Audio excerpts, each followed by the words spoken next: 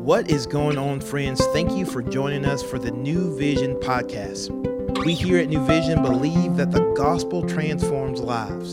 So we're going to take an opportunity to open up God's word and see what he has to say so that we can take the best next step to become more like Jesus. Hey y'all, this is Abby Wilson. I have the privilege of serving as Director of Guest Services at New Vision. I am so glad you're joining us today. Whether you've been listening to our podcast for a long time, or maybe this is your first time, we're glad that you're joining in. If this is your first time, I kind of want to give you some background information. The way that this podcast works is we walk through scripture together. A lot of times it lines up with a sermon series that we're currently doing. Sometimes it doesn't, but this time it happens to do so. We're currently going through the books of 1st and 2nd Samuel at New Vision. You can always go and check out the sermons online at newvisionlife.com. But this podcast is going verse by verse, where we don't necessarily have time to do that. For the weekend services, we do have time to kind of go through, like I said, verse by verse and dissect and talk about what the scripture means as we continue on through this series. So this is going to get us all the way to the Christmas season. But this is 1st and 2nd Samuel that we're walking through. The way that this podcast works is we're going to read scripture together, and I'm going to give you a couple notes. Today, actually, we've got a lot of scripture to get through, so there's several notes. Today, I'm going to be reading all of 1 Samuel chapter 15. That's 35 verses that we've got to get through, and there is a ton packed in here. So you're welcome to listen along, read along. And again, we've actually already had this sermon at New Vision. So if you want to go back and check out newvisionlife.com and click on sermons, you can go back and see Pastor Brady preach about this scripture that we're going through for that original context and content. But I'm going to read it all and give you some of my thoughts also. So again, this is 1 Samuel chapter 15, all of chapter 15, which is 35 verses. So let's start out in verse number 1. And Samuel said to Saul, "The Lord sent me to anoint you king over his people Israel. Now therefore listen to the words of the Lord. Thus says the Lord of hosts, I have noted what Amalek did to Israel in opposing them on the way when they came out of Egypt. Now go and strike Amalek and devote to destruction all that they have. Do not spare them, but kill them both, man and woman, child and infant, ox and sheep, camel and donkey." So Saul summoned the people and numbered them in Telaim, 200,000 men on foot and 10,000 men of Judah. And Saul came to the city of Amalek and lay in wait in the valley. Then Saul said to the Kenites, Depart, go down from among the Amalekites, lest I destroy you with them. For you showed kindness to all the people of Israel when they came up out of Egypt. So the Kenites departed from among the Amalekites. And Saul defeated the Amalekites from Havilah as far as Shur, which is east of Egypt. And he took Agag, the king of the Amalekites, alive, and devoted to destruction all the people with the edge of the sword. But Saul and the people spared Agag and the best of the sheep and of the oxen and of the fattened calves and the lambs and all that was good, and would not utterly destroy them. All that was despised and worthless they devoted to destruction. Verse 10. The word of the Lord came to Samuel. I regret that I have made Saul king, for he has turned back from following me and has not performed my commandments. And Samuel was angry, and he cried to the Lord all night. And Samuel rose early to meet Saul in the morning. And it was told Samuel, Saul came to Carmel, and behold, he set up a monument for himself, and turned and passed on, and went down to Gilgal. And Samuel came to Saul, and Saul said to him, Blessed be you to the Lord. I have performed the commandment of the Lord. And Samuel said, What then is this bleating of the sheep in my ears, and the lowing of the oxen that I hear? Saul said, They have brought them from the Amalekites, for the people spared the best of the sheep and of the oxen to sacrifice to the Lord your God, and the rest we have devoted to destruction. Then Samuel said to Saul, Stop. I will tell you what the Lord said to me this night. And he said to him, Speak. And Samuel said, Though you are little in your own eyes, you are not the head. Are you not the head of the tribes of Israel? The Lord anointed you king over Israel. And the Lord sent you on a mission and said, Go, devote to destruction the sinners, the Amalekites, and fight against them until they are consumed. Why then did you not obey the voice of the Lord? Why did you pounce on the spoil and do what was evil in the sight of the Lord? And Saul said to Samuel, I have obeyed the voice of the Lord. I have gone on the mission on which the Lord sent me. I have brought Agag, the king of Amalek, and I have devoted the Amalekites to destruction. But the people took of the spoil, sheep and oxen, the best of the things devoted to destruction, to sacrifice to the Lord your God in Gilgal. And Samuel said, has the Lord as great a delight in burnt offerings and sacrifices as in obeying the voice of the Lord? Behold, to obey is better than sacrifice, and to listen better than the fat of rams. For rebellion is as the sin of divination, and presumption is as iniquity and idolatry. Because you have rejected the word of the Lord, he has also rejected you from being king. Verse 24, Saul said to Samuel, I have sinned, for I have transgressed the commandment of the Lord and your words, because I feared the people and obeyed their voice. Now, therefore, please pardon my sin and return with me that I may bow before the Lord. And Samuel said to Saul, I will not return with you, for you have rejected the word of the Lord, and the Lord has rejected you from being king over Israel. As Samuel turned to go away, Saul seized the skirt of his robe, and it tore. And Samuel said to him, the Lord has torn the kingdom of Israel from you this day, and has given it to a neighbor of yours who is better than you. And also the glory of Israel will not lie or have regret, for he is not a man that he should have regret. Then he said, I have sinned, yet honor me now before the elders of my people and before Israel, and return with me that I may bow before the Lord your God. So Samuel turned back after Saul, and Saul bowed before the Lord. Then Samuel said, bring here to me Agag, the king of the Amalekites. And Agag came to him cheerfully. Agag said, surely the bitterness of death is past. And Samuel said, as your sword has made women childless, so your mother shall be childless among women. And Samuel hacked Agag to pieces before the Lord in Gilgal. Then Samuel went to Ramah, and Saul went up to his house in Gilboa of Saul. And Samuel did not see Saul again until the day of his death. But Samuel grieved over Saul, and the Lord regretted that he had made Saul king over Israel. So this is all of chapter 15. Again, this is a lot of scripture. So I would encourage you to go back and read through it yourself and dig in and maybe read along. That sometimes helps me as if I'm listening and reading scripture at the same time. So we're going to kind of go through. I'm going to go quickly because there's a lot in here, but there are a few points that I want to make, and I'm going to go through this quickly so we can try and get through it. So if we go back to verse number 3, the command of the Lord was go and strike Amalek and devote to destruction all that they have. Do not spare them, but kill both man and woman, child and infant, ox and sheep, camel and donkey. So we hear this and can think, man, that is harsh. Like everything is going to be destroyed, even infants, even children, who are helpless. But remember that this culture of the Amalekites was wicked. These children were going to be raised in a wicked, sinful, evil culture. And so to prevent another generation being raised in wickedness, this destruction happens. That is what the Lord is commanding through this, is a destruction of a wicked community, a wicked culture, a wicked nation. That way it cannot be passed on as a generational curse. And then we're going to look on down into verses 8 and 9. Sorry, real quick, I just want to say, I know that I don't want to gloss over that does seem harsh maybe in our eyes, but we can also trust that the Lord is good, and the Lord's ways and the Lord's plans are better than our own. And that is what we are called to do, is to do the work of the Lord and to walk in his will. So I don't want to gloss over that and say that in our world that doesn't sound harsh, because it does. I recognize that also, but I also recognize that God's plans and God's ways are greater than my own.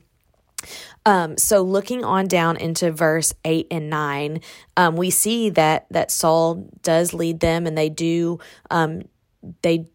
the will of the Lord, except. There's a comma and an except there. And in verses 8 and 9, we see that they took Agag alive. They spared Agag and the best of the animals listed. So they were they were doing what God commanded, but not all the way. So in not doing it all the way, that is going against the command of God. And because of that, we see down in verse 11 that God is speaking to Samuel and saying, I regret that I have made Saul king. Now, I want to make sure that you hear what I said, that you heard what the Lord said also to Samuel. I regret. What God didn't say was, I made a mistake. Because a mistake is a misguided, I looked it up, the actual definition. A mistake is a misguided or a wrong action. God doesn't make mistakes. God doesn't do wrong actions. What he did say is, I regret, which the definition of a regret is feeling disappointed over something. Maybe something didn't go as planned, and so there is a disappointment for that. I know Pastor Brady, when he preached on this text, he used the word there, the Lord was sorrowful over making Saul king. So there is a difference in a mistake and a regret. Remember, the Lord does not make mistakes, but it's okay to be disappointed when things don't go because people have free will. So now moving on down into verse 13, where we see that Samuel is kind of calling Saul out and saying, you know, I've seen what you've done. I'm hearing, I can hear the animals after the command of the Lord was to destroy everything. And so in verse 13, when Samuel comes to Saul, Saul says to him, I have performed the commandment of the Lord. Well, partially he fulfilled it, which means that he didn't fulfill it completely. And then on into 15, Saul says they have brought them talking about the animals from the Amalekites, for the people spared the best of the sheep, they list the animals there, to sacrifice to the Lord your God. Well, if you look back, remember in verse 9, when it talks about that Saul and the people spared Agag and the best of the sheep and the oxen and the fattened calves and the lambs and all that was good, there was nothing in there that talked about using those as a sacrifice to the Lord. It was just a way to cover up what they had done. Again, this was against what the Lord commanded. And so Samuel speaks to that. We see that in verses 21 and 22. We see that in verse 22, Samuel speaks to that.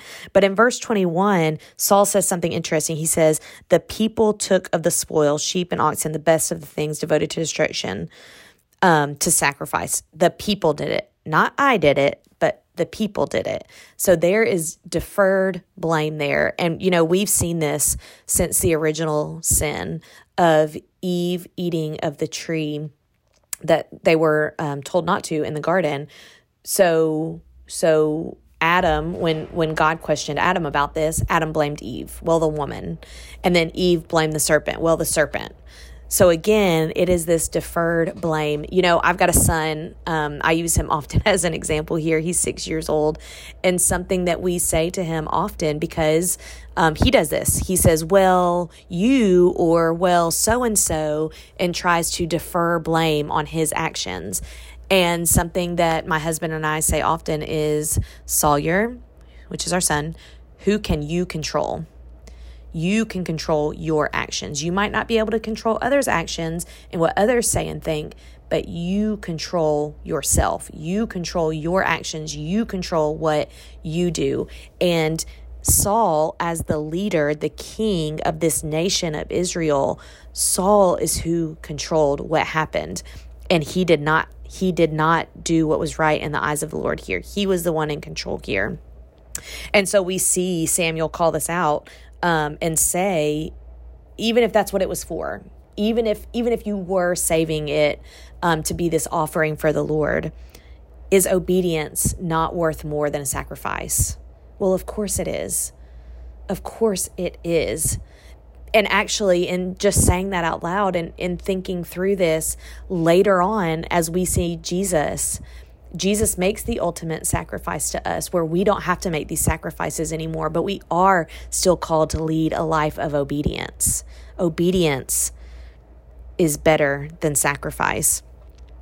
Moving on down into verses 24 and 25, we see Saul he's starting to backpedal, and he has some regret. He says, I have sinned, for I have transgressed the commandment of the Lord and your words, because I feared the people and I obeyed their voice instead. And he says, please pardon my sin and return with me that I can bow before the Lord. He's backpedaling. There's regret. He knows, something's going to happen here. I can sense that this isn't going to go my way, where he thought he was going to be exalted. Now he's realizing, I might get cut down for this. And then down on into verse 30, he starts saving face. He says, then he said, I have sinned, yet honor me now before the elders of my people and before Israel, and return with me that I may bow before the Lord your God. And we saw this actually several times throughout this scripture. If you go back and read through and kind of really pay attention to the way that the words are used. He says it here in verse 30, the Lord your God. He says it back in verse 21, to sacrifice to the Lord your God. It makes me think that Saul is not recognizing who God is in his own life. He is seeing the Lord God as Samuel's God, but not as his own, not as his own Lord, not as his own Lord over his life. And so there's a disconnect then of the authority, because he's not recognizing who God is in his life. There is a disconnect where I don't necessarily have to obey the authority that is being put in front of me, because he is not the Lord of my life. I just wonder if that's kind of how Saul was viewing God, since several times throughout the scripture, again, he indicated the Lord your God, not the Lord my God or the Lord our God. So in all that to say, and then we go on in the scripture and see that Samuel then fulfilled the command of the Lord, because he killed Agag, where Agag kind of thought he was off the hook, that he had been spared from death. Samuel finished out the commandment that the Lord gave. And we end the scripture it's on a sad note, where it says, and the Lord regretted that he had made Saul king over Israel. And that's where we end in chapter 15. So today to you, I know you can be like, what on earth? What can I take from this? This is, kind of a depressing scripture. And what can I do? Do the will of the Lord, and don't do the will of the Lord halfway. Don't do the will of the Lord partially, with self-glory and recognition thrown in there, where you're building altars to yourself, where you're going out to others and saying, look, I've done it. Look what we've done. Do the will of the Lord all the way. And that might not be comfortable, and that might not keep you where you currently are. But again, as we saw in verse 22, behold, to obey is better than sacrifice. Obedience in the Lord is what he is asking of you. To obey him, which means that you are trusting in him and you are loving him and you are recognizing him as the Lord and Savior over your life. So that's something to think about today. Where do you place the Lord in your life? How do you view him? Do you view him kind of as someone that's just telling you what to do, and you're going to kind of walk that way, but also if there are other things that are brighter or shinier that catch your attention, you might go that way? Or do you have him in his proper place above all, seated on his throne in your life? And are you giving him the praise and the glory and the honor that he deserves? Again, I know that this was kind of a hard scripture to get through. I hope that you've stuck with it. And I really hope that you'll join us back tomorrow as we continue on. Again, this is just a great way. If you attend New Vision, this is a great way to supplement the sermon series that we're going through and dig in further. If you're not, this is a great way just to study scripture and to be in the word and to learn better who God is. So I'm so glad that you're joining us today. Again, I hope that you will join us tomorrow as we continue our podcast. Y'all have a great day.